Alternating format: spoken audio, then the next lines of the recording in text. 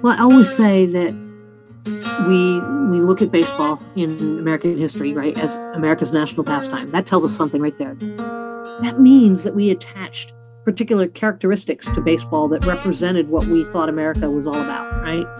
If you leave out of that discussion the entire Black experience, then you're leaving out a huge chunk of American history.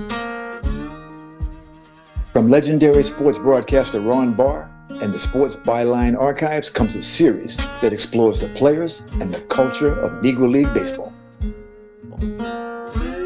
Willie, if I could transport myself back to a particular time, I'd love to go back and be able to just watch the Negro Leagues. They were so special. There were players that played with great heart, great emotion, and a love for the game.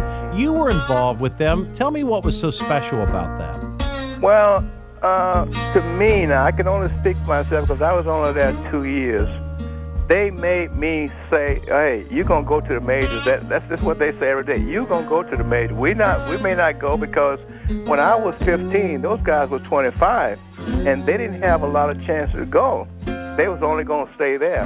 But they said to me when I first got there, we're going to make sure you go to the majors. That means you're not going to do anything wrong. You're going to do everything right. All you do is go out and play. The archive of interviews includes Hank Aaron, Willie Mays, and over 50 other Negro League players telling their stories in their own voices.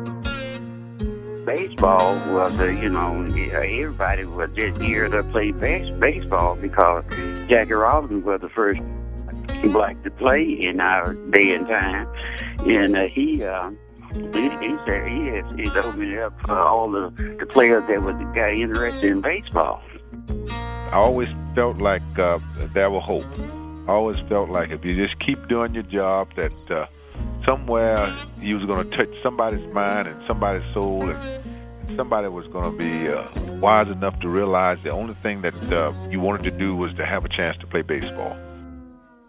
It is important that they understand that these leagues were segregated at one point in time. It was by no necessary desire of those black players that they weren't included in the major leagues. And so they did indeed create their league. And this league became a great league. And I don't want that to be lost. The courageous owners who financed these teams and the players who played against the backdrop of American segregation, this is quite significant.